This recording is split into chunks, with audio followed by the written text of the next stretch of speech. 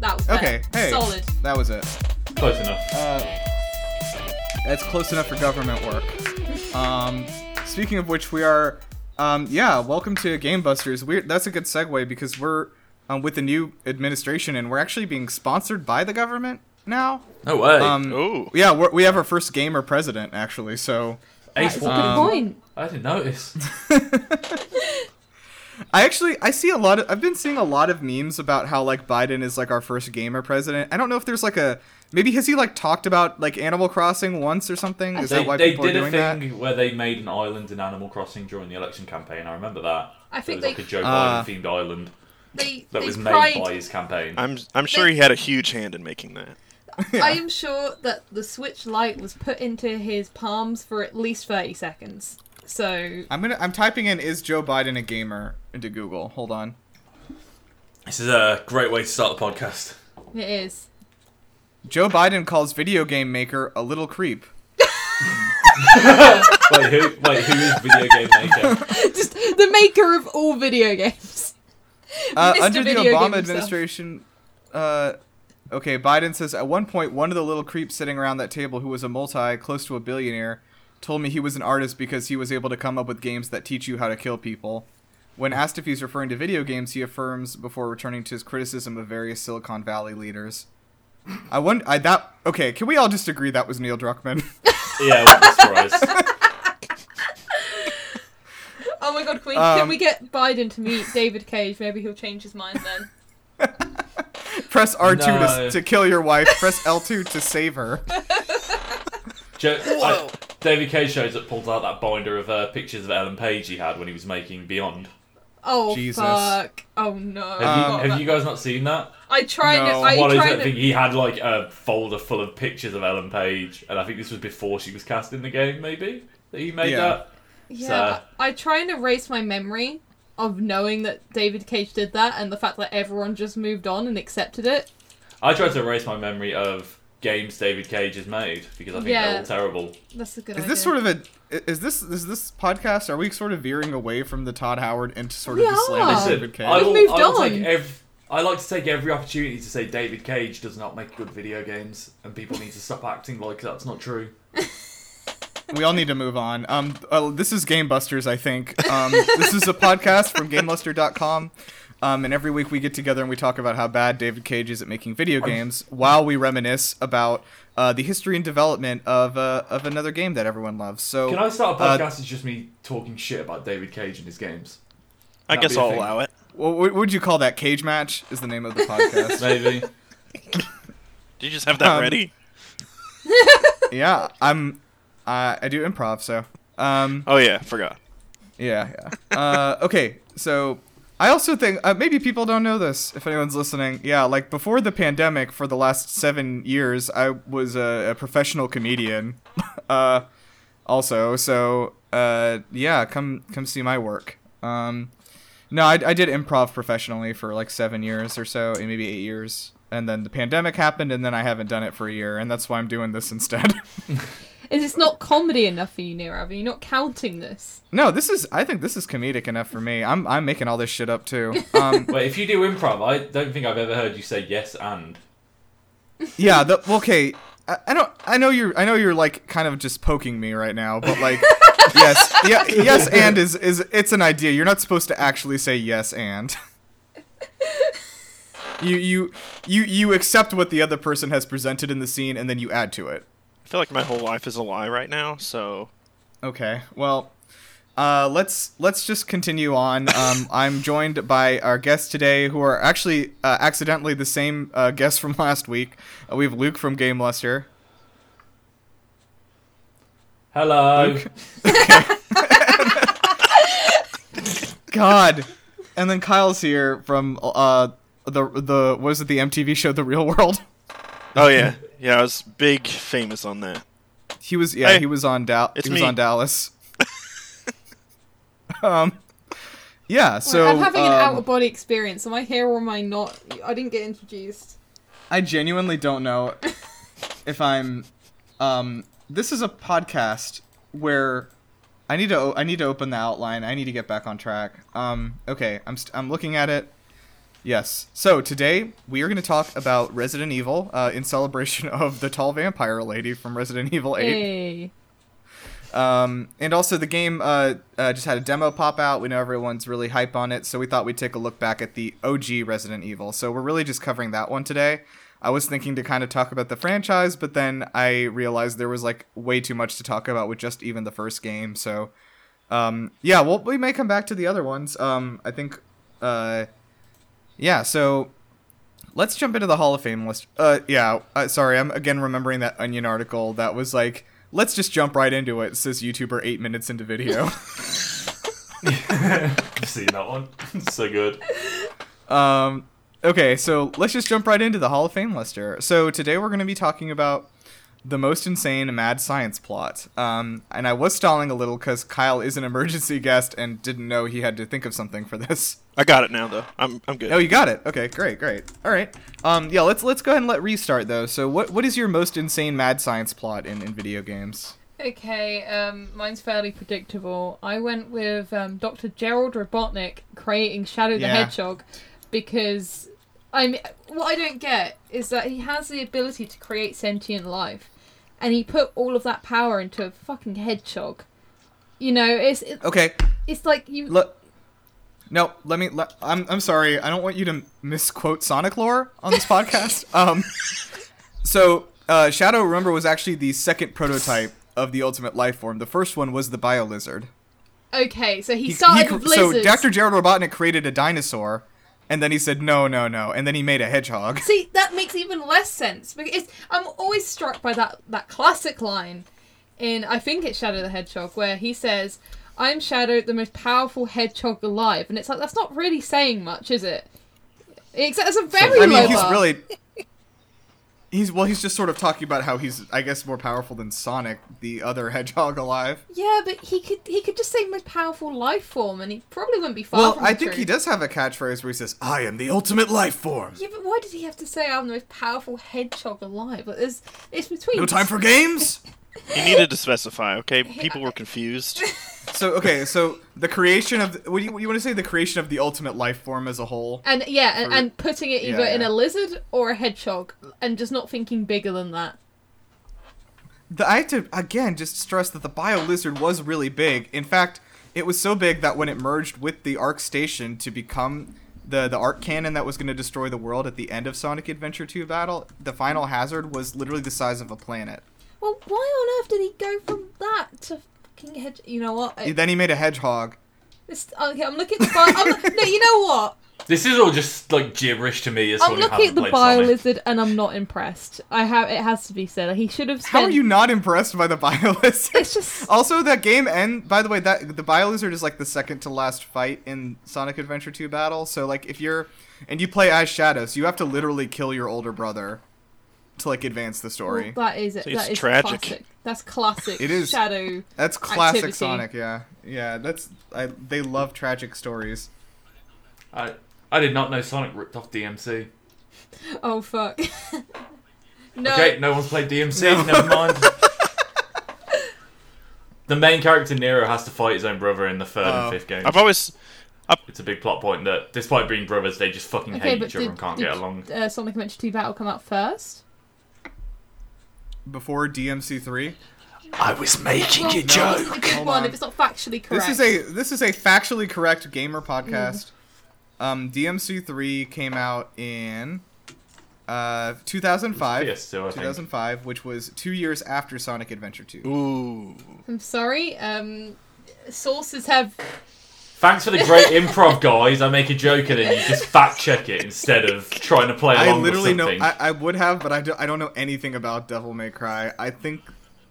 Yeah, I remember the other day when you told me you haven't played No. anything Capcom, and I was like, motherfucker, they had loads of good games in the 360 PS3 era. I tried to play DMC 5, but like I got really sick because it's gross. The whole thing's very gross. And Is yeah, it? because you're inside like the entrails of a giant demon like most of the game, and every time you hit something, pus explodes out of it, and It's more like a giant tree. yeah, but it's I'm like pretty sure. organs and stuff. Like it's not a tree interior. It's like you're inside of a living thing, and it's like it made me feel very queasy. But it's like a demon tree. Right, but it doesn't make me feel better. Like, the imagery of, like, being inside of a big thing and, like, having, like, saliva and, like, blood, like, flowing around you is, like, just not my favorite. That just sounds like an average Tuesday. Man, I don't know. I asked other people, like, oh, does DMC5, is that just the first level, or is it like that most of the way? They're like, it's really just that most of the way through. Because if it was just, like, one level, I'd power through it, but I don't want to commit to 20 hours of that if it's making me feel queasy. I have no words. DMC5 is such a good game. Your whole reasoning is, I got queasy because of, like, guts and stuff. So I don't want to play a game that makes me queasy. Because there are a lot of video games that don't do that. So, yeah, there it is. I guess Luke, go ahead and put what's your mad science? Okay, mine is Dead Rising 3. Specifically, so a bit of basic backstory is, in the first game, there's a guy called Carlito who causes the outbreak that is the outbreak that you get caught in the first Dead Rising, right? He has a sister named Isabella. She causes, or plays a hand in causing the outbreak that happens in Dead Rising 3, but her reasoning for doing it is that she knows someone in the area where the outbreak is happening is immune to the zombie virus. So her goal is cause the outbreak, find the immune survivor, make a cure, and then take credit for being like the hero who created the cure, as opposed to her brother who caused a massive outbreak. Okay. That's... Oh, no, you're fine. I think I got you. Did you hear all that? Yeah, I think just the very end got weird. But I think I got you. Okay, cool. So that is convoluted. I will give you that. If I start bringing up stuff from the first one, like how she knows where the person who's immune might be, then it's a whole other story. So I just try and keep it as brief as possible. Sure. Okay. What was the scientist's name? Isabella Keys. Okay. Okay. Kyle, what did you bring?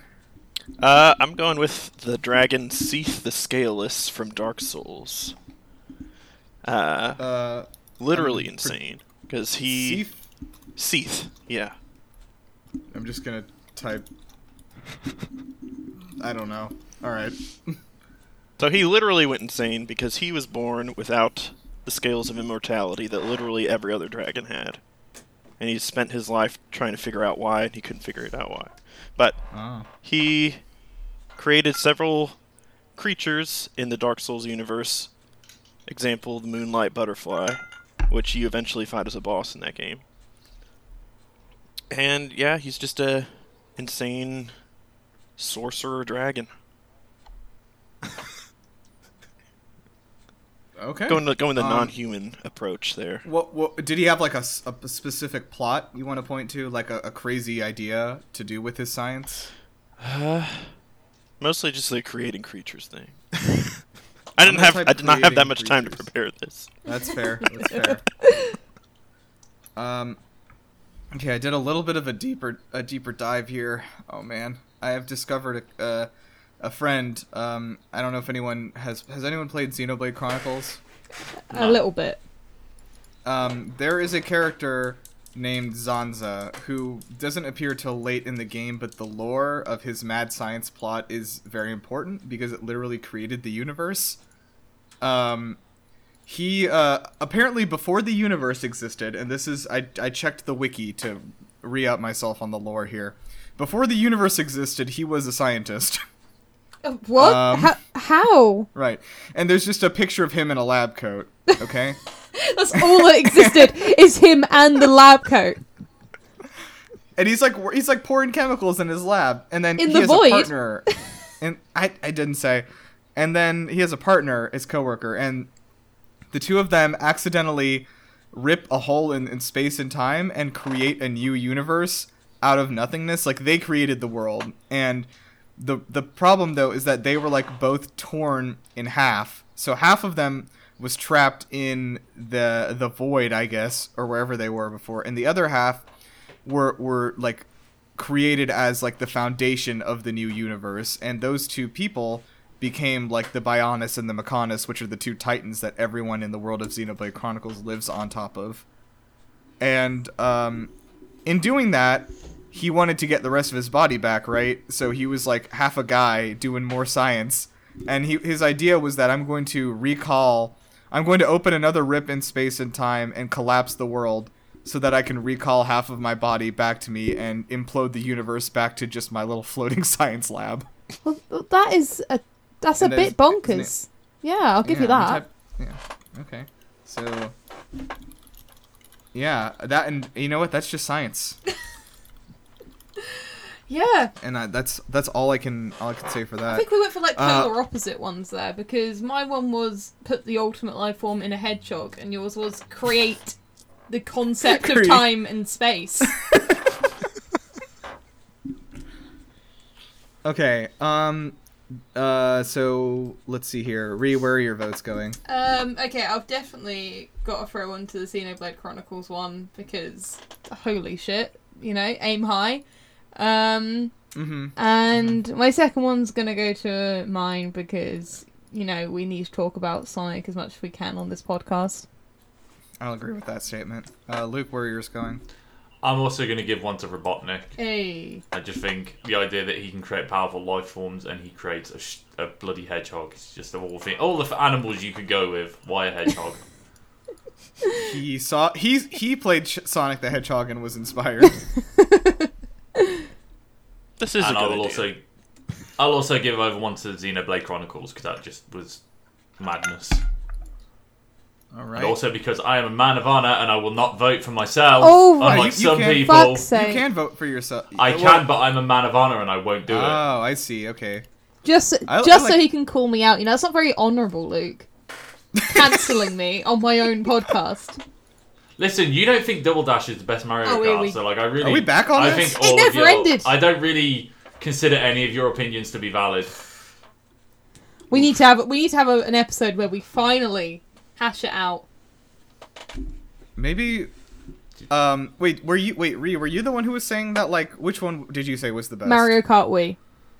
Right, and then you admitted to having never played any of the other ones, correct? No, I've played all of them. Okay, that was maybe that was whoever our guest was on that one. Yeah, I think it was, and we were all shocked. Because somebody agreed with you, and then was like, I've never played any of the other ones. Yeah, oh my god, yeah. That completely destroyed my argument. It destroyed your argument, yeah. Alright, Kyle, where are your votes going? I gotta give another one to Xenoblade Chronicles. As for my second one, I'm gonna give a sympathy vote to myself. Aww. We're so close. I'm not gonna do any vote manipulation. I've done enough of it. Because I mean, as much as I desperately want the world to be comprised of just a big Sonic and a big Shadow that everybody lives on. That could be the next Sonic Adventure game.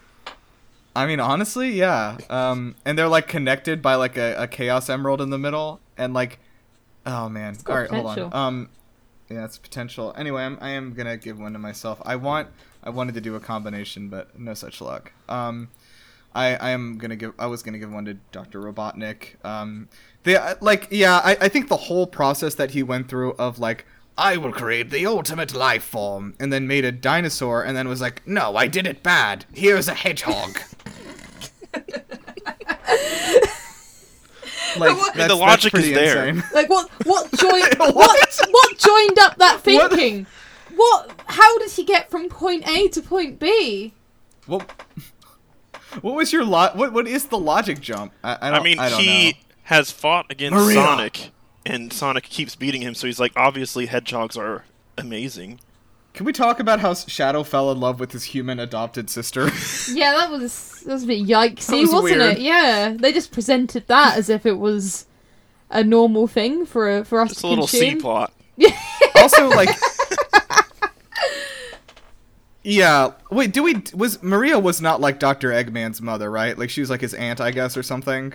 Because I don't think they tell us. Wait, so Gerald Jump into the Robotnik... lore here a little bit. Yeah, hang on, so Gerald Robotnik, is he the granddad or the uncle? He's the grandfather. He's Eggman's like grandfather. Okay, so Maria could be... I think she's the aunt of Eggman. Okay, yeah, that's what I was thinking. Yeah, I think that's... Because I can't imagine she's a Eggman cousin. being... Oh! She's his cousin? Yeah. Oh, so she... Okay, so That makes she's... it acceptable then, I guess. So...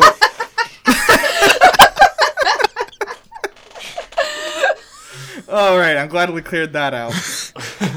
That was going to bother me the entire podcast. At one point we'll talk about Resident Evil, when we're done with the Sonic Yeah, I was lore. going to say, aren't we supposed It's to be now. talking about Resident Yeah, Evil? we not gotta- Sonic, we gotta do it. About incest and Sonic. Oh my god. We gotta stop spending 20 minutes on this thing. So, welcome everybody to Bustum's. We're talking about Resident Evil, the OG one today. So we're gonna dive a little bit into the history of this game and how it was developed, and then we'll talk a little bit more about like the characters in the story and like why everyone loves it so much. This all starts in 1989 when Capcom releases a horror game called Sweet Home. Sweet Home. Does anyone know Sweet Home? I've heard of it. It doesn't sound as menacing as Resident Evil, has to be said. It doesn't. Is It it does have a related lot of... to Sweet Home Alabama?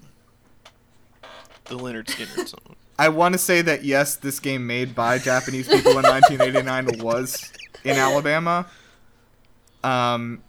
So yeah, like this game was it was an okay hit, or not okay. I mean, like it did okay, critically and commercially. I don't believe it released outside of Japan.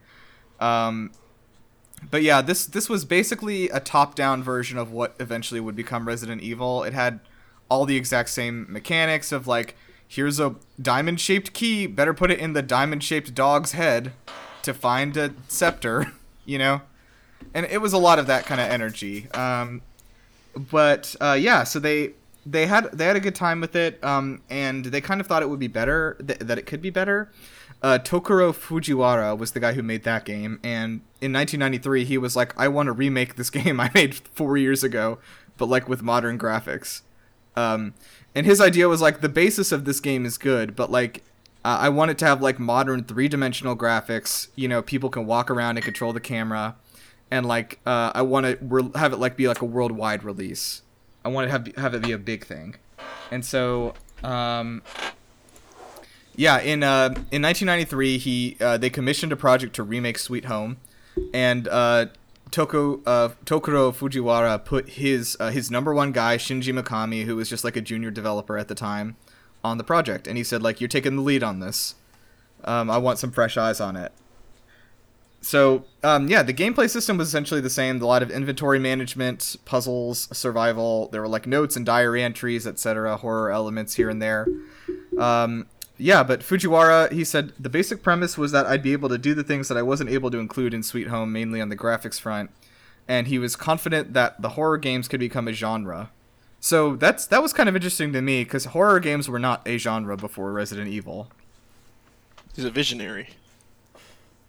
I mean, genuinely, yeah. Yeah. Like, I mean, the idea of making what a horror movie brought to people in a video game had not really been conceived yet. Yeah, I think so that completely shows as well. I actually have played a little bit of the original back on PlayStation, and I don't know, they're very much just focused on what they can make the player feel, and that's what I think they got back to in the remakes, was sort of just the psychological messing with you, not necessarily like putting a bunch of shit on the screen, but just how little can they put on the screen and still like scare the shit out of you, basically. That's a good point. Yep. Yeah.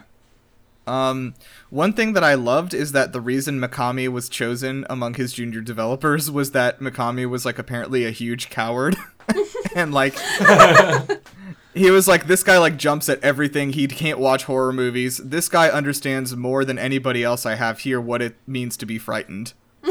Well, Kojima said the same thing, like, pre-Silent Hills. He said he always wanted to work on a Silent Hill game because it scared him, so he would just make a game filled with things that scare him. Yeah, exactly, which is awesome. I think, I really love that idea, and especially for back then, like the creativity of choosing, rather than finding somebody who was like experienced maybe with like horror films or something like that to come in, like finding somebody who was just specifically just a big scaredy cat. It's like if Mario got Luigi to make a horror game. That's not what happened, right? What? Luigi didn't make Luigi's Mansion. I mean, No. why is it? No. But if he is called Luigi's Mansion, I assumed in the lore he constructed it. Or at least owned it. I thought like he inherits it or something. He wins it in a... Okay, does nobody else play Luigi's Mansion? I've only played the third one. I I've don't, never I played don't Oh, know okay. the lore. In the first one, he wins the first one. In the first one, he wins the mansion in a contest that he did not enter. And then he shows up there with Mario, and Mario gets taken, and then becomes trapped in a painting, and then Luigi has to rescue him. Isn't that basically what happens in 3 as well? Is they win an Yeah. all-expenses trip Well, yeah, to they that were. hotel Yeah, they never this entered. is now the third time that Luigi has won some sort of a prize for a contest he didn't enter, fallen for it, and then showed up. See, don't open Luigi's so spam lucky. emails. Oh my god. Oh yeah. So during the first 6 months of development, Mikami worked on the game basically alone. He made some concept sketches, characters, wrote a bunch of scripts. So his the backdrops that he wanted, he basically wanted to make The Shining. He kept citing The Shining, the movie, as like his inspiration for this game. So I know Stephen King was thrilled about that. I think he definitely nailed it with the mansion. It does look very Shining-esque. Yeah, I think that he was specifically like they took pictures of the Overlook Hotel and actually like digitized them basically for inspiration for the backdrops. So he also cited the 1979 film Zombie as an example of what he did not want to do. He said everything in that movie he did the opposite of it. Just like What did he have against it? Game. I'm gonna say that was a good idea. Yeah, like after seeing how the game turned out, I have to assume this movie was horrible. God. So initially the game was actually in first person, and it featured a supernatural, psychological, like Japanese horror style. Basically, it had a lot of Japanese monsters in it. And then eventually they scrapped that after seeing George Romero's zombie films, and he's like, I want to make an American movie. I want to make an American zombie movie. Which is, again, just the latest in a trend of Japanese people seeing American things and being like, this is the best one. I want to make it too. And then, like, doing it better. See, Like, this is my favourite fact about the Resident Evil franchise because it's so painfully obvious it's pandering to Americans just by the character names. I mean, Chris Redfield, fucking, Kennedy, like, these are the most American-ass names. Like, they're literally calling them, like, bloody Joe Cheeseburger at this point. Just like, please buy our games, Americans. wasn't there one guy named, like, Dog the Bounty Hunter? Like, it's just so on the nose. It is! It's just, like Jill Valentine sounds like a name a non-Western person thinks a Western person is called. I love it. Yes. It's so charming. I absolutely... Oh, it's such a good It's name. very Hollywood, and I love it. So, he was about, like I said, he was doing it in first person, and then he saw during development the 1992 movie Alone in the Dark, and then he was like, fuck. And he's like, we have to do fixed camera angles. The American movie told us to do it, so we have to do it exactly. He was like very reluctant, but then he said later that the reason that they had to switch the camera style was because a fully 3D camera was beyond the PlayStation's capability. now. And it 100% isn't and he was just right. the movie did it well, so we wanted to Yeah. do what Hollywood told us to. Glorious Hollywood. Well, I mean, I will also say, like, there are several instances throughout this story of Mikami saying, like, I wanted to do this, but the PlayStation technology wasn't there. Like, he was actually very disappointed with the PlayStation technology. I'm kind of glad that it even- happened, though, Yeah, because the fixed camera angles do add to the eeriness of the game. they absolutely do. Having that, and I mean, like, we all know, like, fixed camera angles have kind of become a staple of the horror genre of, like, creating, like, controlling. I mean, I don't know. I'll say this, like, I think that the only difference between, like, just a, like, like a regular game and a horror game but like if you take out the monsters and stuff, it's really about controlling where the camera is. Like that is the power of that. And like even in Resident Evil 2 remake, when they had like a fixed camera, like when you or not a fixed camera, like when they had like a free camera, like every single place you walk in, like what you're seeing through the camera angle is controlled. Like it's a very directed experience, you know, which is why it worked out so well. Yeah, and I think that's why I've stuck with Resident Evil, because I'm not even the biggest fan of the horror genre, but Resident Evil is just so gripping because it gives you like that false sense of control, especially in the remakes when they give you a bit of control of the camera and it's like, psych, no, you're playing this our way, and that's just really gripping. Yep.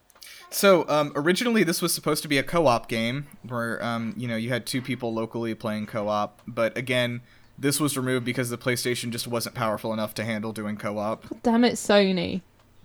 That would explain why there's essentially kind of two separate stories. Yes. Yeah. Either Chris or Jill. Yep. Mm-hmm. So there was a demo eventually showed up in 1995 at the V-Jump Festival, where they featured a lot of cool stuff.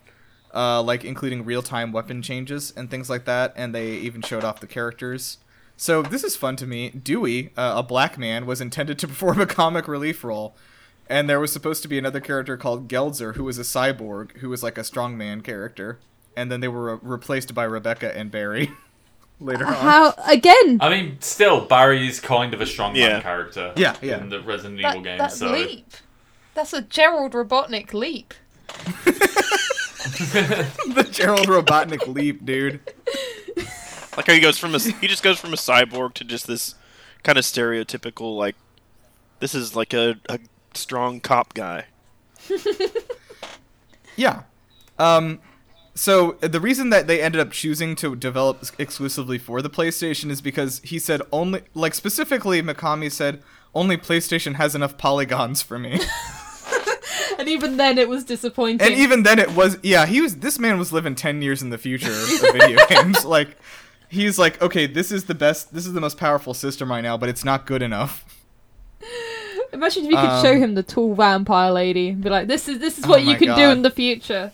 And just keep at it. Eventually you'll make this. Eventually you will make this is you will make everyone horny for one look day. At this tall vampire lady. You are what you're doing right now will be responsible for this in about 20 years time. 20, 30 years. 30 years, Jesus. Oh. Holy shit, no. You're making that up. So, eventually the team ended up with about 80 people on it. I will mention that during this whole time in development, Capcom was 100% sure this game was going to fail. They thought it was going to be a big hit, a big like swing and a miss kind of a situation.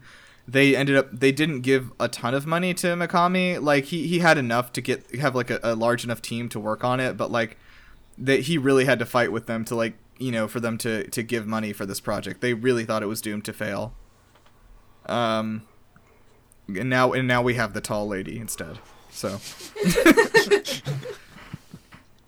So Mikami again came back and he didn't want to port this game to the Saturn because he said there aren't enough polygons.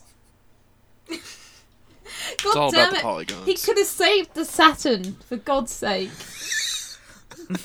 Well, the Saturn version did come out in 1997. It's too late. Too late. Yes.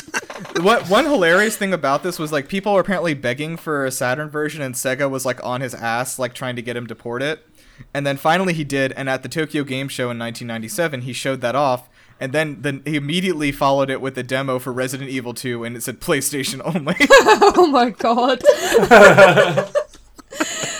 Oh, maybe that's why Sega went a bit loopy. Maybe he is actually single-handedly responsible for them dropping out of the console race, just because they couldn't get over that burn. The Resident Evil was such a big hit that if it had been like a Saturn game, I think it would have actually saved Sega in the whole consoles like war, like legitimately. We have found ground zero for the Sega disaster. It's here. We discovered it. If only it had enough polygons, it could have happened. I'm gonna go back in time to Sega and just go like, it's all about the polygons. Just trust me on that. Oh, shove as just many make more. as many as you can. So yeah, the live-action full-motion video sequences were filmed in Japan with a cast of American actors. And they are again. glorious. So this is amazing. The Japanese version of the game doesn't have Japanese dub either. It's the same thing, just with Japanese captions. So it's like, you all love Hollywood. You all love it. Well, the thing is that Mikami recorded. He had a cast of Japanese actors record the entire thing, the entire game, and then he was like, "No, it's not good." And he just didn't put. He said it wasn't up to snuff with like the quality people expected from Capcom. Oh the voice performance. God. Of everybody, of all the Japanese actors, apparently were bad. And it took him the whole game to realize that. I guess so.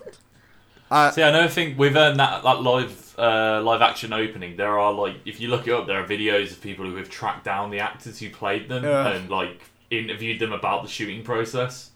And I think like maybe the only one they haven't found is the one who played Jill Valentine, or I could be wrong about that, but they've like tracked down a lot of the actors that were in that live action opening and interviewed them about the experience of doing it, basically. Right. Yeah, it's interesting.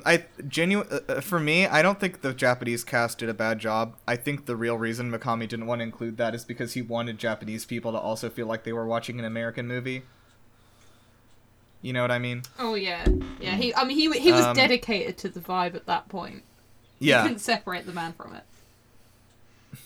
So the lead programmer, Yasuhiro Anpo, said later that due to all the development staff being Japanese, they were unaware how poorly localized the game was. Which is terrible localization. Totally in the fair. original. Totally fair for them being Japanese. But Luke, could you hit a few points of the localization problems with this game? Well, I think the most famous line is Jill Sandwich, in which there is a scene where Jill walks into a room, gets locked in, and then the roof starts lowering. And Barry shows up at the nick of the time to help her out, and when Jill thanks him, and then he says, "You were almost a Jill sandwich."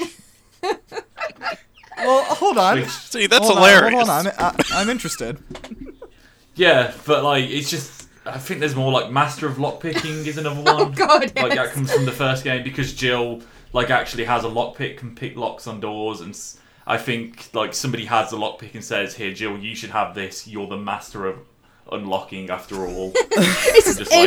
There's just a lot of really famous lines that come from the first games. Bad building. Everything's so clunky. Those are the two that first come to mind. So clunky, and I love that they were essentially like weebs for America, and it really shows. Oh yeah. Yeah. Like I think one of the sort of the appeals of Resident Evil up until about 7. I think 7 doesn't do this as much, but a lot of like all the Resident Evil games pre-7 are just really cheesy in ways. Like it's like RE4 especially is the absolute worst for it, but I think all of them have just varying levels of this sort of weird cheesiness to them that is clearly informed by people trying to make a game featuring Americans that have never actually been to America or met Americans. See, I think the cheesiness is something that always brings me back to the Resident Evil games. Yeah, I love it. I absolutely love it. I think it's especially RE4 just has some of the funniest lines you'll hear in a game. Like when Salazar says, "I'm going to send my right hand after you," and Leon's response is, "Your right hand comes off." It's like lines like that. It sounds stupid, but there's just something brilliant about it. Yeah. That's like the sort of that level of cheese that we saw. Like 7 and the way 8 looks, they're a bit more serious.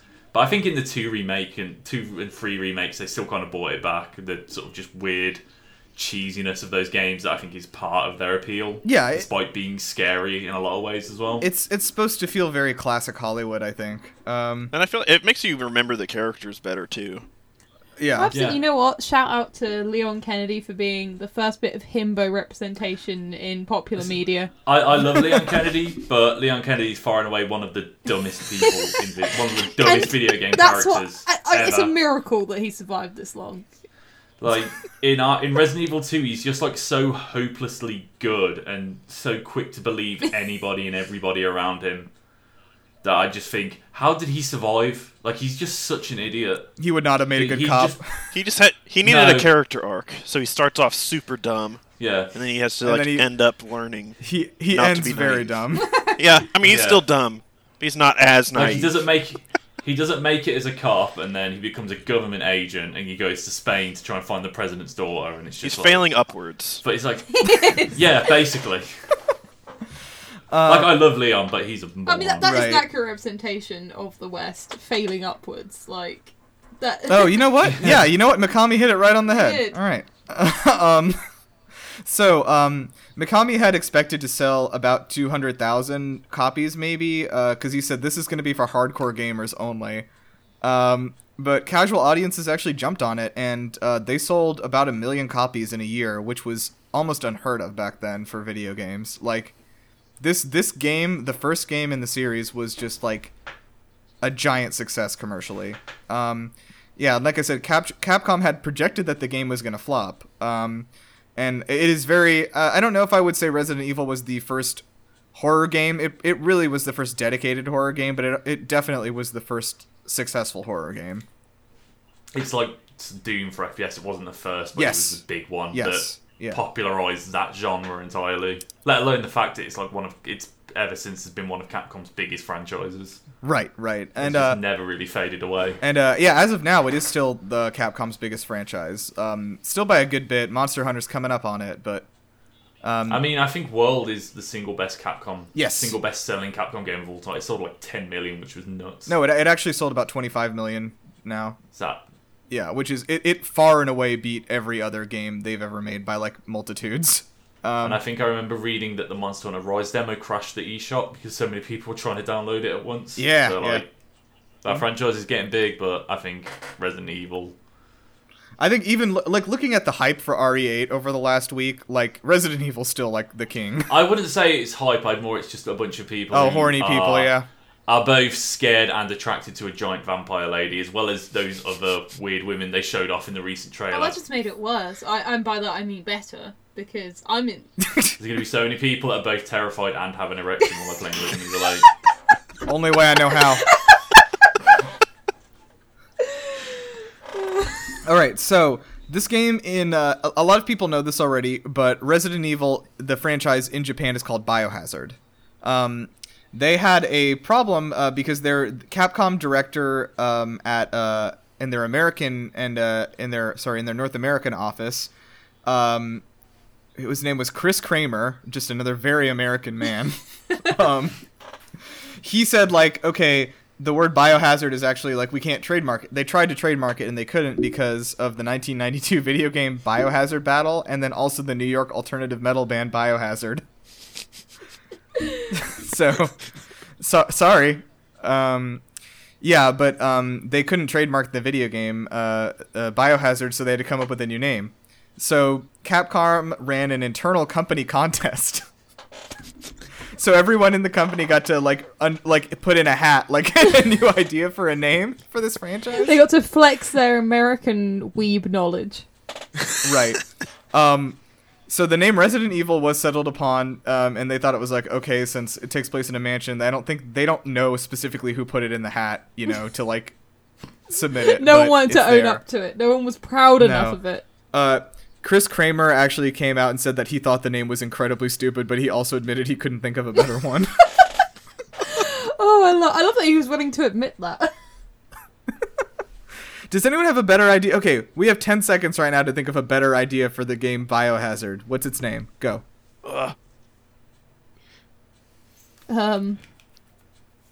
Ooh. Zombie House. Zombie House. There are zombies in the house. Zombie Mansion. Zombie Mansion. Bad Panic. illness. Ooh. Zombie Mansion, panic, exclamation point. So it's Panic a House. virus. Or Pandemic House. That's what I was Yeah. trying to say. I'm just trying to come up with. Quarantine house. Come up with Pandemic House is where I live. Right now. I was just trying to come up with something that doesn't involve dead, because there's so many zombie games that have the word dead in them. Yeah. You gotta know what you're I mean, getting like, into. you don't get many horror games that don't have like dead or something that means. I was death in literally it. about to say Walking Dead, and I was fuck. That's already a thing. Ah, damn it. Alright, so there was some censorship for the English version of this game. There were shots of mangled corpses, the Cerberus zombie dog being shot, and Joseph's death. I don't know who... I've not played the original Resident Evil. I've watched a full playthrough of the entire thing. But I did forget who Joseph is. I think he's the guy who gets mauled by dogs at the start before they get into the mansion. Ah, okay. So that was edited out, and then as well as all scenes featuring Chris Redfield smoking a cigarette, which like You don't want the people to see that. okay, Yeah. listen to me, it was 1993. Like, is that surprising to anybody? It is a bit, to be honest, that they're all okay with this game where you're stuck in a... You may not know about the anti-smoking campaign that Bill Clinton led Oh here shit, in the 90s, I forgot that was a but, big like, thing in America, wasn't it? Over... America yeah. especially though is like so weird about censorship, and I always thought We are, like yeah. The Walking Dead was on a regular channel, so they couldn't have swearing in it, but they could show people getting violently It's ripped to very- shreds by zombies. It is And I was just like, I think... it is impossible to parse what is okay and what is not Ju- okay ju- over here. yeah, like it's just American censorship to me is so weird. Just for context, for Americans confused by my confusion, over here smoking was more or less, I think I'm right in saying, the complete opposite. So smoking was incredibly normalized, at least when I was growing up in the noughties and in the 90s as well, I think, to the point where you could pretty much just bloody smoke anywhere you wanted. And I remember, especially in the early 2000s, smoking advertising was incredibly lax. So yeah, we were the exact opposite. Yeah, I think Europe has gone sort of the opposite direction. Like, I don't know, Kyle, when's the last time you saw somebody smoke a cigarette? I don't Yeah, have no idea. I genuinely can't even call to mind a God. situation where I've ever seen Mine that. was today. I go into work and there's several of them outside. There's just a guy in my living room. Anyway, this was actually one of the first games to receive a mature rating from Hillary Clinton's ESRB ratings board. God, I call it that God damn it, Hillary. because yeah, Hillary. She didn't invent it, but she's the one who caused it to be created indirectly. And I do want to again mention something that, like, I think a lot of people know about the creation of the ESRB and the court case and everything, where Hillary Clinton like went to court to like talk about how like these bad games were being sold to children. And she referred to this game as the Resident of Evil Creek. I mean, I was about... That's not a bad name though. It's not a bad name, Hillary. Yeah, that actually is. If she should have put that in the hat. Get Chris Kramer on the phone. Too late. She's fucking copyrighted it. She's damn it. sitting on that and she's waiting. God. So yeah, this received a mature rating, so not allowed to be sold to anyone under the age of 18. So in the game itself, the auto aiming function was disabled in the American version for some reason, and like the numbers of the ink ribbons found by the players was reduced. I guess because they thought we were stupid. True. So they Mikami's actual original plan was that the boxes wouldn't be connected. The item boxes where you store your shit, like that they weren't connected. Oh, that would have made it so much harder. Right. Yeah, that would have made it so difficult. Yeah, and so they removed it from the retail release in the retail version that ended up getting out everywhere. All the boxes are interconnected, but Mikami kind of thought of this sort of as like a hard mode for the game. An interesting note here. Shinji Mikami noted that they made the American version harder at the request of the American staff so that the game could be rented and not be completed in a few days. Capitalism breeding innovation At the right there. Yeah, you walk into the Blockbuster, you get your copy of Resident Evil, you take it home, and then you're finished the next day. You come back and you've paid $2, $2 American dollars for that experience. Things were simpler. Oh, I missed that. This is when games weren't like have multi-billion-dollar budgets and Yeah. about 20 million people working on a single entry though. So Yeah. when they didn't need to sell like 5 So million yeah, copies, just to break Resident even. Evil was remade in 2002 and was part of an exclusivity agreement between Capcom and Nintendo. So Nintendo actually, they had a contract for them to remake Resident Evil 1 exclusively for them for the GameCube. So yeah, Mikami decided to produce a remake of the original game because he felt that the graphics hadn't aged well and he wanted new players to appreciate it. He wants those polygons. Mikami just had this huge hard-on for polygons. He's like, the GameCube has how many polygons? It made it easier to fit it somewhere. And I think a lot of people don't remember this because this was the last and only time Nintendo did this, but the GameCube was far and away the most powerful console of its generation. God, Um, I forget Yeah, the that. GameCube was way more powerful than the PS2 or the Xbox. And everyone made fun of it because it looked like a lunchbox, as if that wasn't a bonus. Well, that was exact. Thank you. That was good. it Like, made I it like- portable. I still think every night as I'm trying to fall asleep, I remember the Switch presentation in 2017 where they're like every console in our history has influenced the creation of the Switch. The GameCube had a handle, so it was portable. It's like, what are you talking about? And he's not wrong. You just couldn't play it while it was portable. You know what? As someone who had to go between different houses to see my parents, that was the easiest one to lug around. Oh my That- god, I yeah, did too. that- Yeah, no, we had That was the yes. divorced Okay, parents' console, that was. Yes. It absolutely was. Okay, so yeah, the Mikami felt that the GameCube finally had enough polygons to bring the game closer to the original version. We got to see its vision, finally. He's the original Todd Howard, I love it. Oh my god, yeah. The developers originally planned to, and then Todd snapped him up later. Oh Holy my shit. god, full circle. The developers originally planned to make all enemies invisible in the new version. What? You're making that up. You're making that up. No, I'm not. That was apparently an idea that was pitched. Like, all enemies are invisible, and then they realized that it would be very hard. I want to say that's a bonus mode. Yeah, I want to see this version.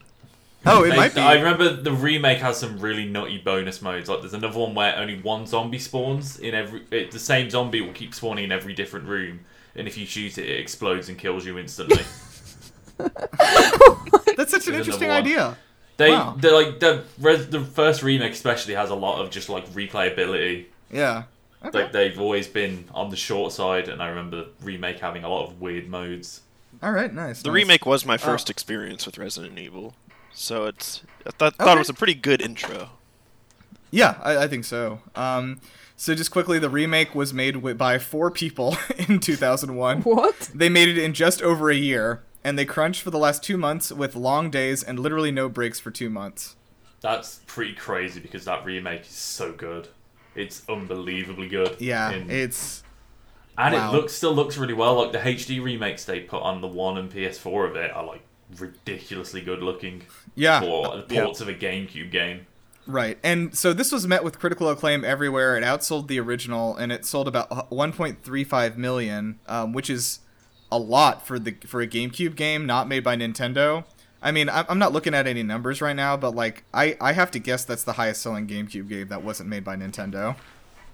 Well, Resident Evil 4 was also initially exclusive to GameCube. Oh, okay, that must have been part of their exclusivity agreement then. Yeah. It was initially exclusive, but eventually got ported to PlayStation Right. 2 and Xbox. Okay. Huh. Because they had the whole Capcom 5 thing that was like Killer 7 and some other games that were supposed to be GameCube exclusive. Okay. All right. Yeah. So yeah, that's kind of covering the development here. So I want to talk about the plot a little bit. So Kyle, why don't you tell me a little bit about like what is this story about in this first game? Well, they are responding to some sort of outbreak in the town Raccoon City, I want to say. That's the second one. I think In is the it first Liberty one. City is the first? Is that somewhere else? No, that's Grand Theft Auto.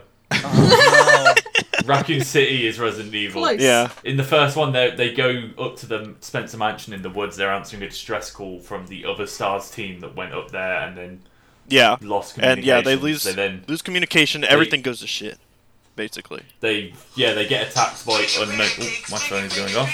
That's just I'm not- sorry. What's happening? My phone just went off. My mum's ringing me. Is the Um, making bacon pancakes thing your ringtone? Yep, Oh, I love it. But it is absolutely. It's been that for a long time.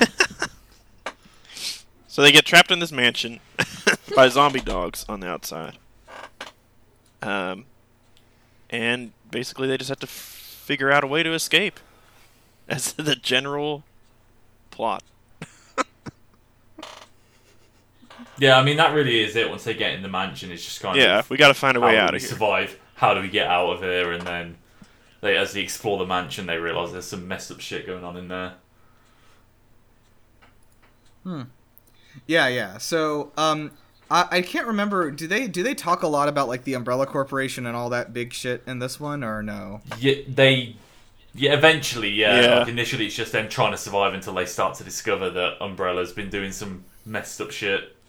I think that's like a late game-ish revelation. It's like I think once they stumble upon the lab under the mansion, that's when it starts to realize, oh, this is all Umbrella. And then it's more of a plot point in the second one. Right. Yeah. Okay. Yeah, because you actually invade the lab and everything in the second one. Yeah. Okay, so I want to talk a little bit about Jill Valentine just as a character, because she's definitely been one of I would say like one of the more like I guess well known and prestigious characters in video games. And like she had like kind of an interesting like I guess creation.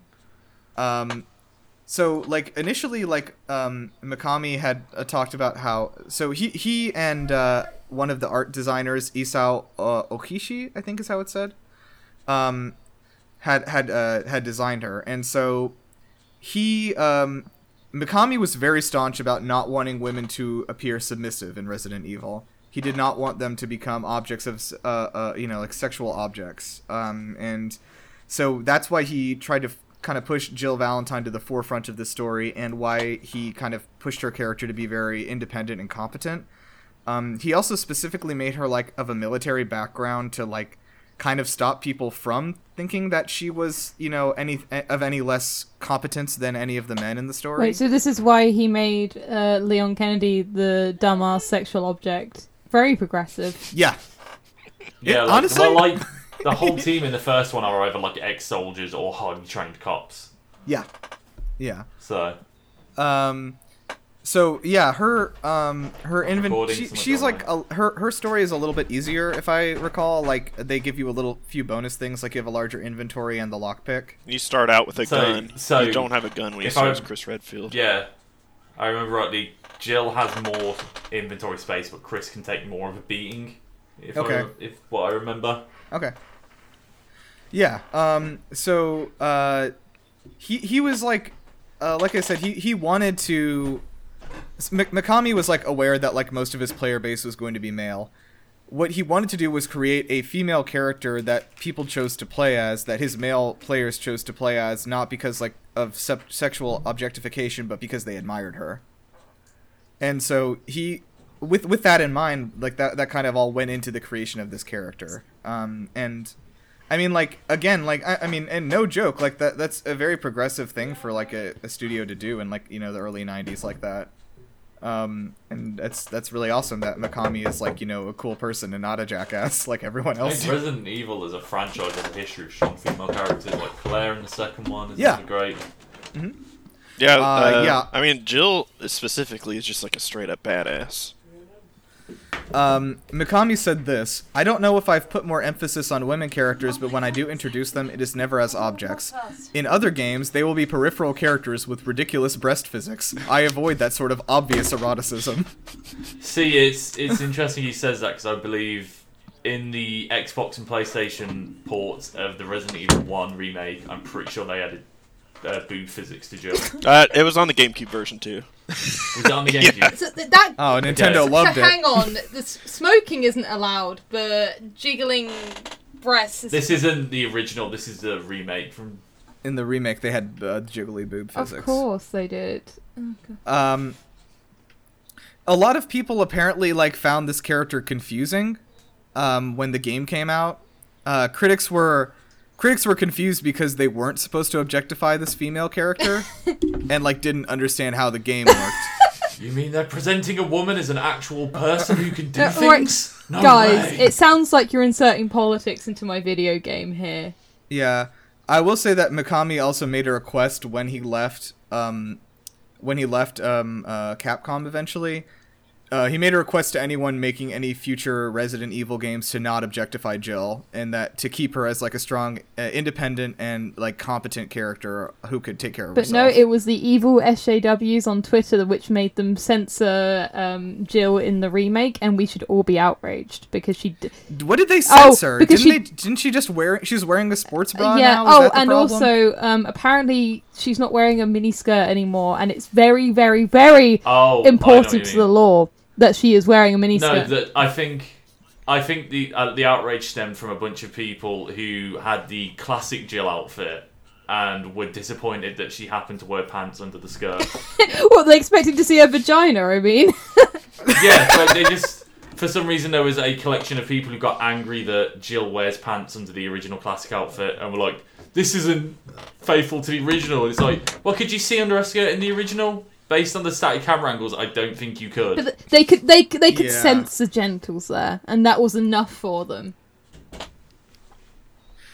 So what is it about this that you think that like sticks with people? Like, why is? I mean, I'll say, sweeping generalization here. I mean, Resident Evil is still sort of the definitive horror video game series. Like, what is it about that series that is stuck with people so much, and why like it's sort of the definition of that thing? I think it's largely because, gameplay can age and graphics can age, but atmosphere doesn't really. Atmosphere can still stick with you no matter how old the game gets, and I think like if you go back to the original Resident Evil, you will still be scared, and I think that's why it works. Yeah, I think I definitely agree with that. The atmosphere of the original one, I don't think any of the other games have really compared to the atmosphere of the original. Yeah, I think that's true. I love I loved watching I actually watched the Game Grumps play the original one, the HD remake of it, which was very funny. But like, it also was like really fun, really cool how like, I don't know, like there's sort of an existential dread to it too. It's not a game dependent on jump scares, which I think is great. Yeah, true. No, I think 7 especially was as well. Like, even though it has like VR stuff where there's stuff made for VR where things get right in your face, it always felt like it was telegraphing it. Right. Jumps making it clear they were coming. Yeah. And I think Resident Evil 1's only real jump scare is when you're going along the bottom floor and the dog's bursting through the window. I think that's like... But like that scare is like a really legendary one that people always talk about. Yeah, like I think for me, like from what I've seen, like one of the scariest parts of that game is like seeing Lisa Trevor, like the creature, and like you don't like, it's not like a jump scare, it's not like jumping and running at you, like just seeing it there and like understanding what it is like the existential terror of the thing, Yeah. Yeah, like like you can apply the same thing to Mr. X in Resident Evil 2. They do like a really good job of just creating something that's scary without them needing to explain it. It's just like it shows up and you can tell in this thing is alright. And it was like the same deal with Mr. X. He makes just such a blunt entrance that's not telegraphed or foreshadowed in any way. The fact that Mr. X is maybe the scariest character in video games, because the fact that when I didn't know what he was going to do when he caught me, right? When I was playing the remake, because I had not played this original one, but like I was so scared he was going to like, something really, really horrible was going to happen, and he did catch me, and he just fucking clocked me in the back of the head. I love there's no... And for some reason, it was just worse. It's worse because he just fucking punches you. Like that's horrifying. He's gonna hit me real hard. And then he waits for you to get up, and then he punches you again. Like, it's horrifying. He's just a bully. Mr. X. Like, he's so terrifying, yes. But he's literally he just walks up to you and punches you. There's no over-the-top animation. There's no ridiculous thing. It's just like, no, he's just going to follow you around and punch you if he gets close enough. Yes, yeah. And because I got too scared while playing Resident Evil 2, I installed a mod that made it so that instead of the music, so that when the music that when he was approaching you was the X gon' give it to you. I've seen that one. Oh my god. I think the sound of him like stomping around just like freaked me out. Yeah, that's stomping. Like... The sound in 2 remake really scary. is It's phenomenal. Yeah. That I remember like when that was like announced as like one of the Game of the Year nominees. I was like, it's a remake. I don't know if that's right. And then I played it and I was like, all right, yeah, this is in the discussion. I get it. Like, that's a phenomenal game. But I think we'll probably end up doing a Resident Evil 2 episode later. I could wax separately, lyrical about RE2 and how brilliant it is for hours. Yeah. Okay, so yeah, what are anyone's thoughts on Resident Evil 8 just from what we've seen so far? If we could just maybe stray away from the tall of vampire I lady. have got no points to say. I got to think now. On the one hand, I think it looks good, but also I got some feelings from like massive, more action-heavy vibes again from it. Like some of the stuff in it made it look like maybe they were leaning into the action a little harder than before, which, don't get me wrong, like Resident Evil 4 does that really well, but yeah, like I'm being optimistic about it because I got some massive Resident Evil 4 vibes from it in general. Especially like they brought back the inventory system from Resident Evil 4, which is just low-key like a really great thing, and it still looks like it's going to be really violent, which I think was a great thing that RE7 did. Was like a complete tonal shift, going from cheesy Americanized horror to this really violent grindhouse feel. Like the first half of that game when you're fighting the Baker family is far, far stronger than the second half, which is more like classic Resident Evil. Like, it's not bad. Yeah. But the first half of that game and the Baker family are just so, like, crazy and memorable. The family is way scarier than, like, the goop monsters from the wall or whatever the fuck. So, like, the fact that they've got clearly established villains again, they've got giant vampire lady and her I guess those were her 3 sisters she mentions in a phone call. And why are they so small, though? But if they go, like, the same way RE7 did, where each family member was a different genre of horror, like, I would love... On the one hand, I'm terrified, but also based on what they did in RE7, I hope they get even more violent and disgusting, because it was just such a massive change that they just... I just loved it. Like, I'm a long-time Resident Evil fan, and even after Resident Evil 6 and Revelations 2 not being great, I was still, like, day one purchase for Resident Evil 7. I was still just like, I love this franchise too much. So, like, I'm really looking forward to RE8, even though I've got some concerns about what the trailer stuff... As well as that, just that they need to give up on multiplayer. I don't know why they're so obsessed with trying to get some sort of multiplayer game. Like, I really wanted to like the multiplayer they bundled with Resident Evil 3, but they just completely screwed it up with balancing. All they have to do is literally slap Dead by Daylight in the game and replace the monsters with Resident Evil monsters. They don't have to do anything else. Or just do a collaboration. Put Nemesis or Mr. X in Dead by Daylight. Yes, that's a better idea. As someone who plays a lot of Dead by Daylight, I would love like Mr. X, and then maybe Leon as Claire as survivors. Yeah, that'd be great. I feel like Mr. X would be great because instead of having the terror radius and the heartbeat, it could just be his stomps. Oh, that's good. See, I just want this. Yeah, I've made myself want you to put this in my head. Yeah, if you're listening, Capcom, you get that one for free. We're putting it in the hat. I mean, they got Silent Hill in there, so there's no excuse for not getting some arguably the most popular horror franchise in the world, not getting any representation in there at the moment. Yeah, that is true. Like, did they add RoboCop in there too? No, that's Mortal Kombat. Okay. That's not a joke. RoboCop is in Mortal Kombat 11. He was added in the Aftermath DLC, and he's really good. And they got Peter Weller to voice him. Oh wow! Just like how they actually got Sylvester Stallone to voice Rambo in MK11 as well. Oh, and Terminator as well. Yeah, did they get Arnold for that? Oh, did they not? No. I was convinced that was him. Very good impersonation. There's someone else who else was there. I feel like there's another guest character in MK11 who's a famous character. And they got guest characters. It's the weirdest Smash Bros ever. Yeah. I mean, Mortal Kombat 10 had Alien, Predator, Leatherface, and Jason as guest characters in it. Wow. Yeah. Okay, so last thing here. Are there enough ghosts? I don't know if there are any ghosts. Are there? There's not ghosts, but RE4, Resident Evil 4 went through multiple prototypes, and one of them originally was like a castle with ghosts. There's videos of it on YouTube where it was like a ghost with a hook that attacks Leon. One of the original prototypes. I feel like cool. So it's ghost potential. I feel like ghosts would make it a little too busy. Like, there's already zombies. Yeah, there's like fucking werewolves and vampires and Frankensteins or whatever the fuck. Might as well have aliens in it too. I don't know. Yeah, Just go full American Horror Story on it. All right, let's get out of here.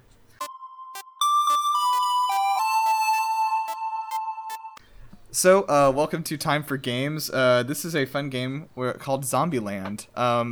What I'm gonna do is I'm gonna say the name of a media or franchise that is that has zombies in it, and you know how like in everything they like nobody can say the word zombies. Oh, yeah, in I hate anything that for some so reason. much.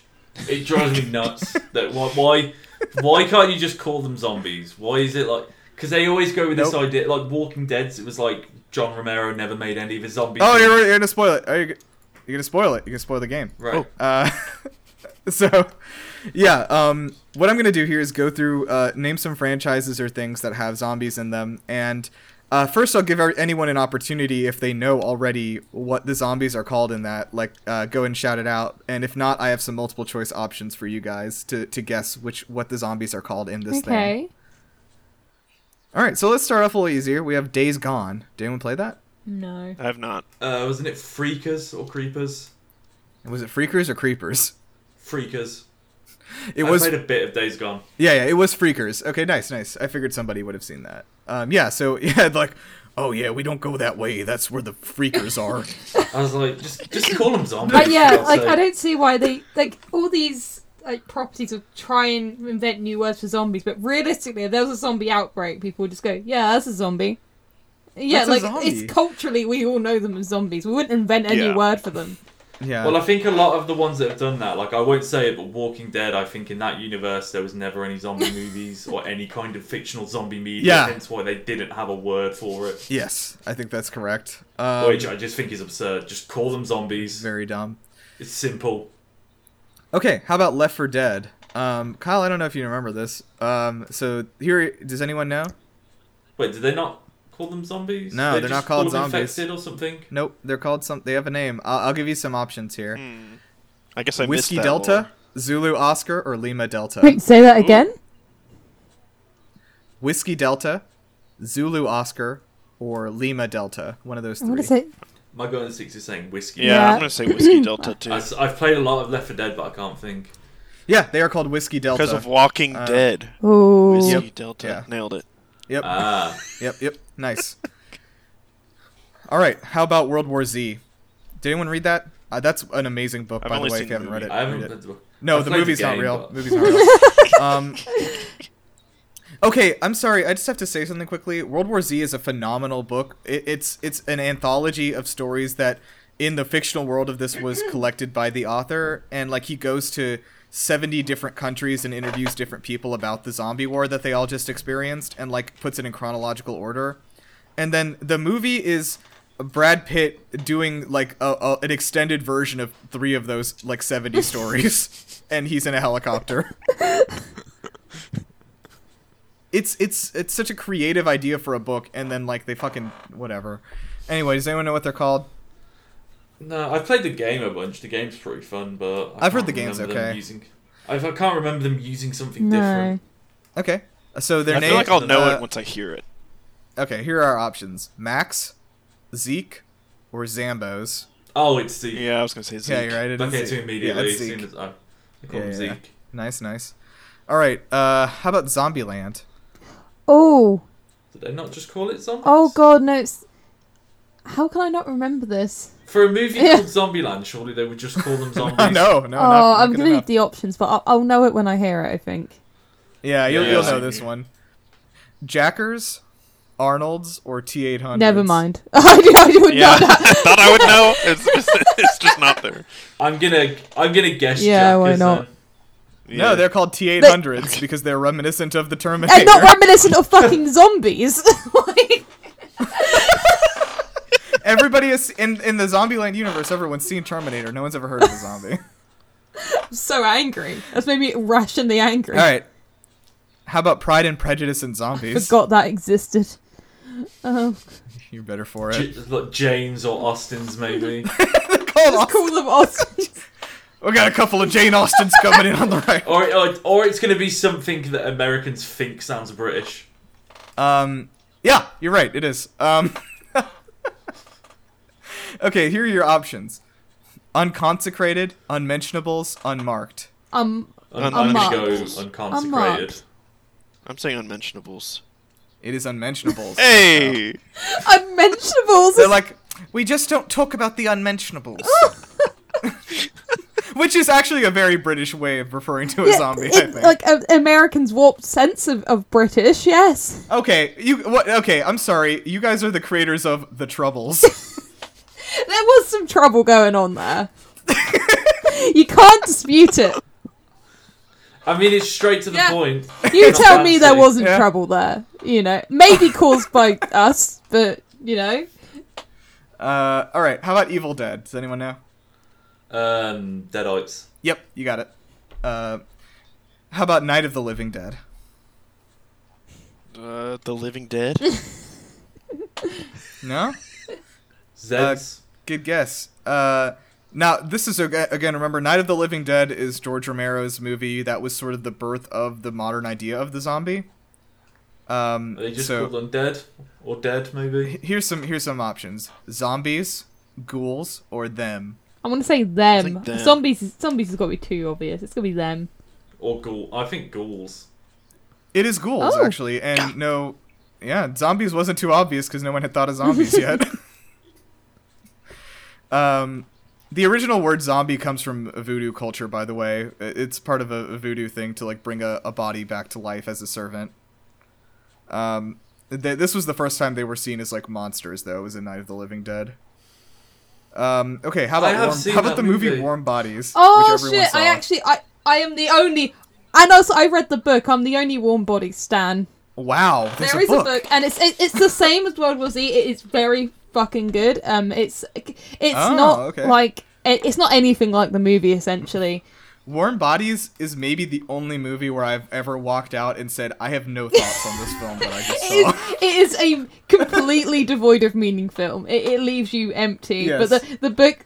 And it came out on Valentine's Day, and I went with my then girlfriend. And we God. saw it, and we're like, okay, we have nothing to speak about with this movie. It's not like it was bad, and I don't want to talk about it. I just have nothing to say. I would really recommend the book if anyone's interested in the zombie Okay. genre. It gets very philosophical. He's because he's essentially just a human trapped in like this rotting body. So it's just the struggles of that, basically. It's Do you remember what the zombies were called? I'll give you some options here. Lovers, Bonies, I'm gonna go with. huggers, or bonies. I'm gonna say bonies. I'm Yeah. gonna go with Yeah, Huggers. It's bonies, dude. Hey. Love those bonies. Because of the bones, right? They're not wrong. They're not wrong. Just say zombies. idea. Okay, I'll get a few more. How about the Maze Runner? I forgot about that. Don't remind me of that. I loved those. I'm thinking of the books. I films, really, really enjoyed unfortunately. them. Yeah, films. Try, are not so try being good a Resident again. Evil How, fan how and does that knowing keep there's a happening? series I of wonder? movies based on it. Oh no! Nobody does. I specifically didn't want to talk about the movies. Okay, here are your options: Cranks, Rancids, I think they're Flatheads. cranks, aren't they? I'm gonna say Rancids, just to Go with make sure we've got Flatheads. all of them. Okay. Got your bases covered. They are Hey, Cranks. I know my. I'm a true Maze Runner. I came up with Flatheads, and I felt good about that. That sounds real. Okay.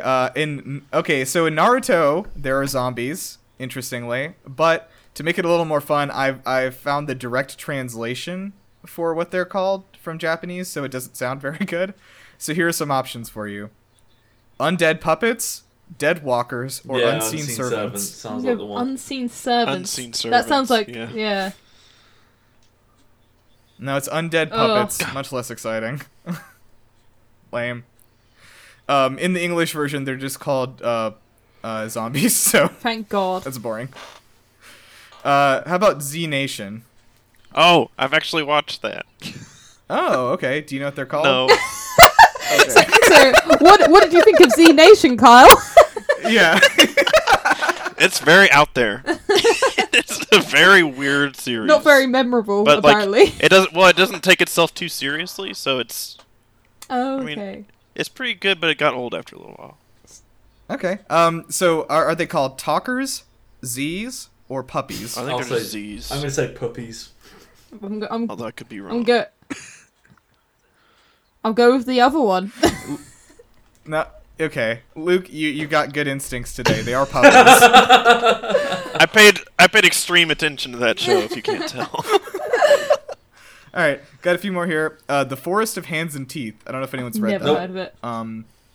It's a fairly popular YA novel series. I've not read it, but I definitely know of it. It's pretty big. But all right, I'll give you some options: Mudo, Jingashi, or Necrotics.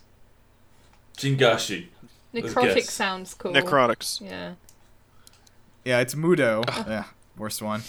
By the way, everything I've read here is according to Zombiepedia a real name for a zombie in some form of fiction. Oh. Yeah. So there is something where they're called necrotics, which is cool. All right, last one here. Of course, we had to end with The Walking Dead. Stinkers, Lame Brains, or The Wasted. Wait, I thought they were called walkers in The Yeah. Walking Dead. They have many names, actually. In Yep. fact, they have 20 different names. Oh, in The boy. Walking Say Dead. And Lame not one Brains. of them is zombie, right? Nope, none of them are Wait, zombie. did you say no. Lame Brains was one? Yeah. Yeah. That's what, I did. Yeah, I I'll was go gonna with that. guess. Okay. Yeah, the trick of this one is that they're all real. Hey. Wonderful. Amazing lore, guys. Good lore. Good lore. Oh, you call them lame brains? We call them free face mouths over in this tribe. God. All right. So I'm gonna say we all lost Yep. that game. Nothing was All of nothing us, was including gained. me. It was the Nothing- warm bodies of nothing was- games. This is I've said that so many times. This is the warm bodies of video games. We'll have to start inserting that in Game Luster reviews and just not drawing attention to it. Just Yeah, acting yeah. like it's something everyone should understand. Everyone would say, yeah, bear down for midterms. Nice. Okay, Great so reference. yeah. Oh, thank you.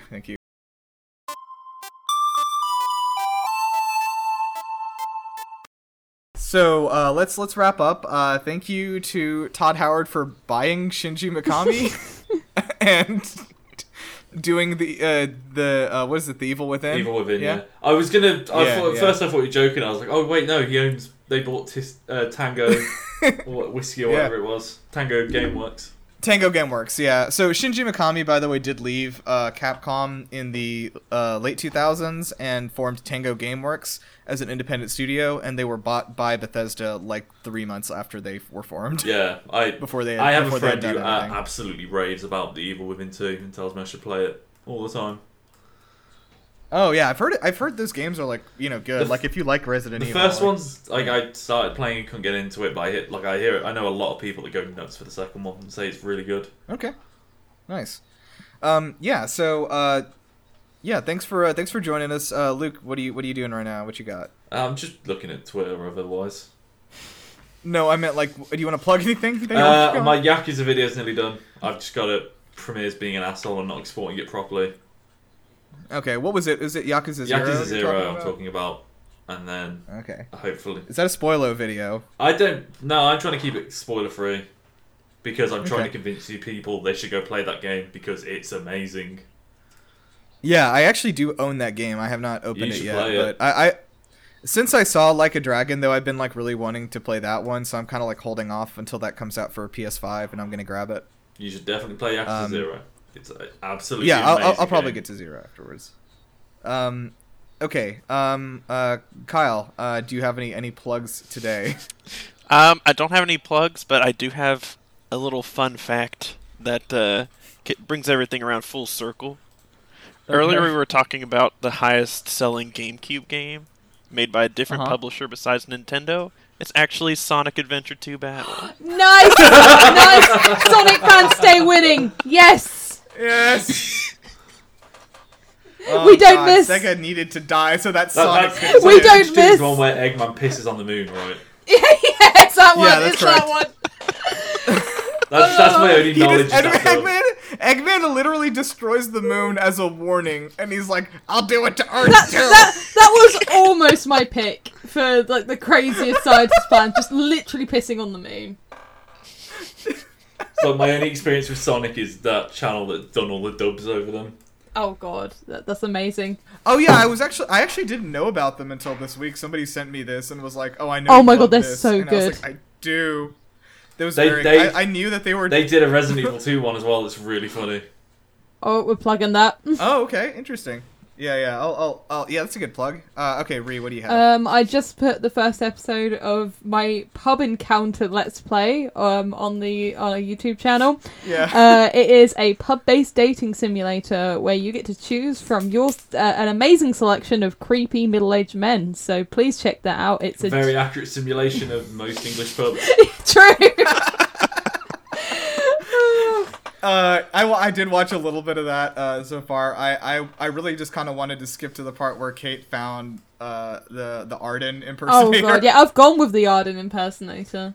We apparently If you we ever have. show up to a Weatherspoons UK in the middle of the day, there's always Oh like just god, old men no! scattered around the place It's the drinking by themselves. worst. It's the worst. Yeah, you know, a piece of advice, ladies: do not go to a Weatherspoons before 8 o'clock.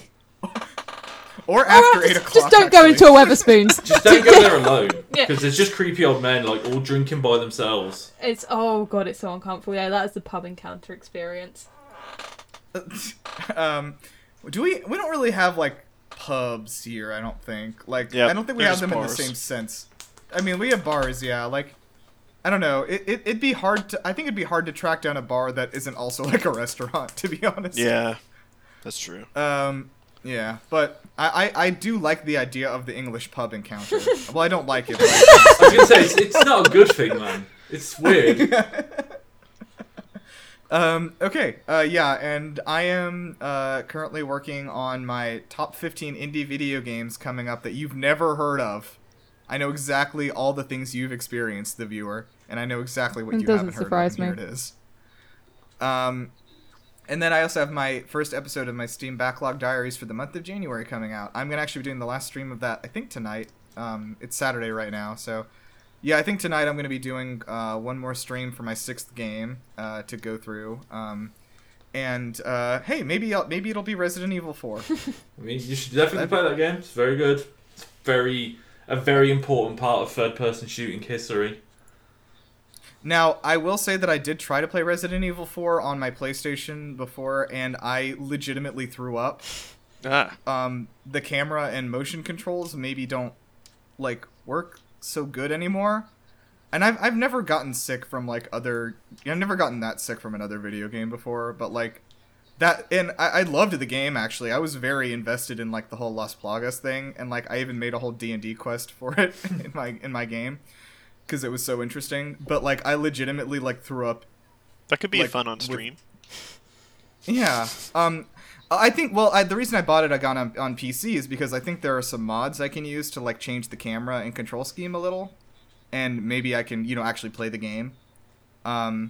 So yeah, I'm excited for that because I know everyone says how good it is, and I believe It's you. it's a little rusty. Obviously, it hasn't aged perfectly, but I think that game is still really fun. I could totally just play that game through. I don't know. I've played it through. I like it 100 times on almost every different platform. Damn. Yeah. So I'm there's actually a first-person patch that apparently like completely gets rid of like the motion sickness that a lot of people feel from it. So I might give that a go too. Okay, so yeah, you can find us on Twitter at GamebustersPod. Please tweet at us, tweetos. I'm sorry, I hope that wasn't an offensive term. You're going to turn out it's some kind of slur to It's some gonna very definitely be a racial specific, slur. vague, not well-known group of people. Yeah. So yeah, you can find us on Twitter. Yeah, hit us up with any suggestions for any games you want us to cover. Resident Evil 2 remake. Yeah, we'll probably. Resident Evil's looking so hot right now. We'll probably just be back on RE2 next week anyway. So I'm game. fuck it. I'm totally down. Yeah. So, yeah. And you can find all of our stuff at GameLuster.com and YouTube.com/GameLuster. We have lots of cool videos and articles and content there. I just saw that on our YouTube channel we have a new banner, and it says we have like podcasts and videos and other You're stuff. You're which is welcome. I true. spent a whole half an hour on that. I did not know. As a head of video at this website, I did not know that. I mentioned it in the editor's thing once. That's all. That's all Incredible. you need. I haven't seen it Is yet, this but a I bet pa- it's is th- terrible now, is and this it a needs power changing. struggle? You know what? Mario Kart Wii's getting plastered all over it. Oh, absolutely not. You can't. You're just gonna put a glossy JPEG of the Mario Kart Wii box art just on the side. And then it's crisp, stretched out all the way across the top of the banner. crisp 2008 quality. 320p. Okay. Great. So thank you guys for joining us. Let's see. I'm wanting to like sort of. I know we've been having fun with like whoever wins the thing like gets to do the outro. I want us to like come up with like a catchphrase that we can like say at the end like every time to kind of give it a sort of sense of consistency. Does anyone have any ideas they want to put Double in the Dash Resident is the Evil best hat? Mario Kart. Imagine wanting consistency That in doesn't this podcast. it doesn't seem like that would provide consistency. Yeah, but it would annoy me. Well, I guess it and would. That's all I need. Yeah. Kyle, do you have any suggestions? No. Okay, everybody. No, stop. Actually, no. I have an idea. Everybody, open up your phone right now. Go to your like text messages or whatever, and look at the last message you sent to somebody, shit. and just read that. Oh god, mine's topical.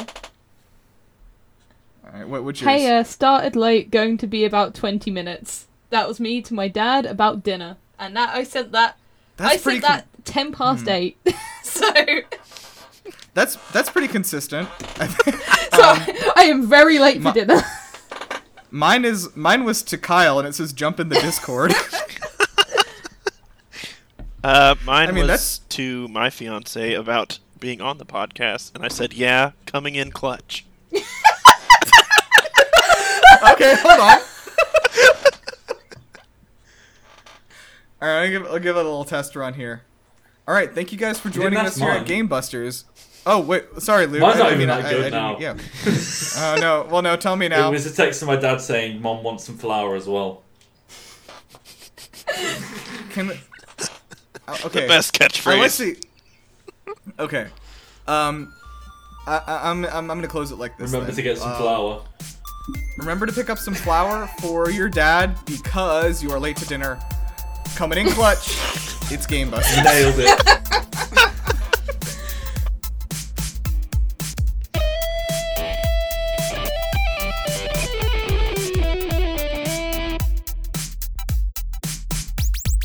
There's gonna be so many people that are both terrified and have an erection while they're playing Resident Evil 8. Only way I know how.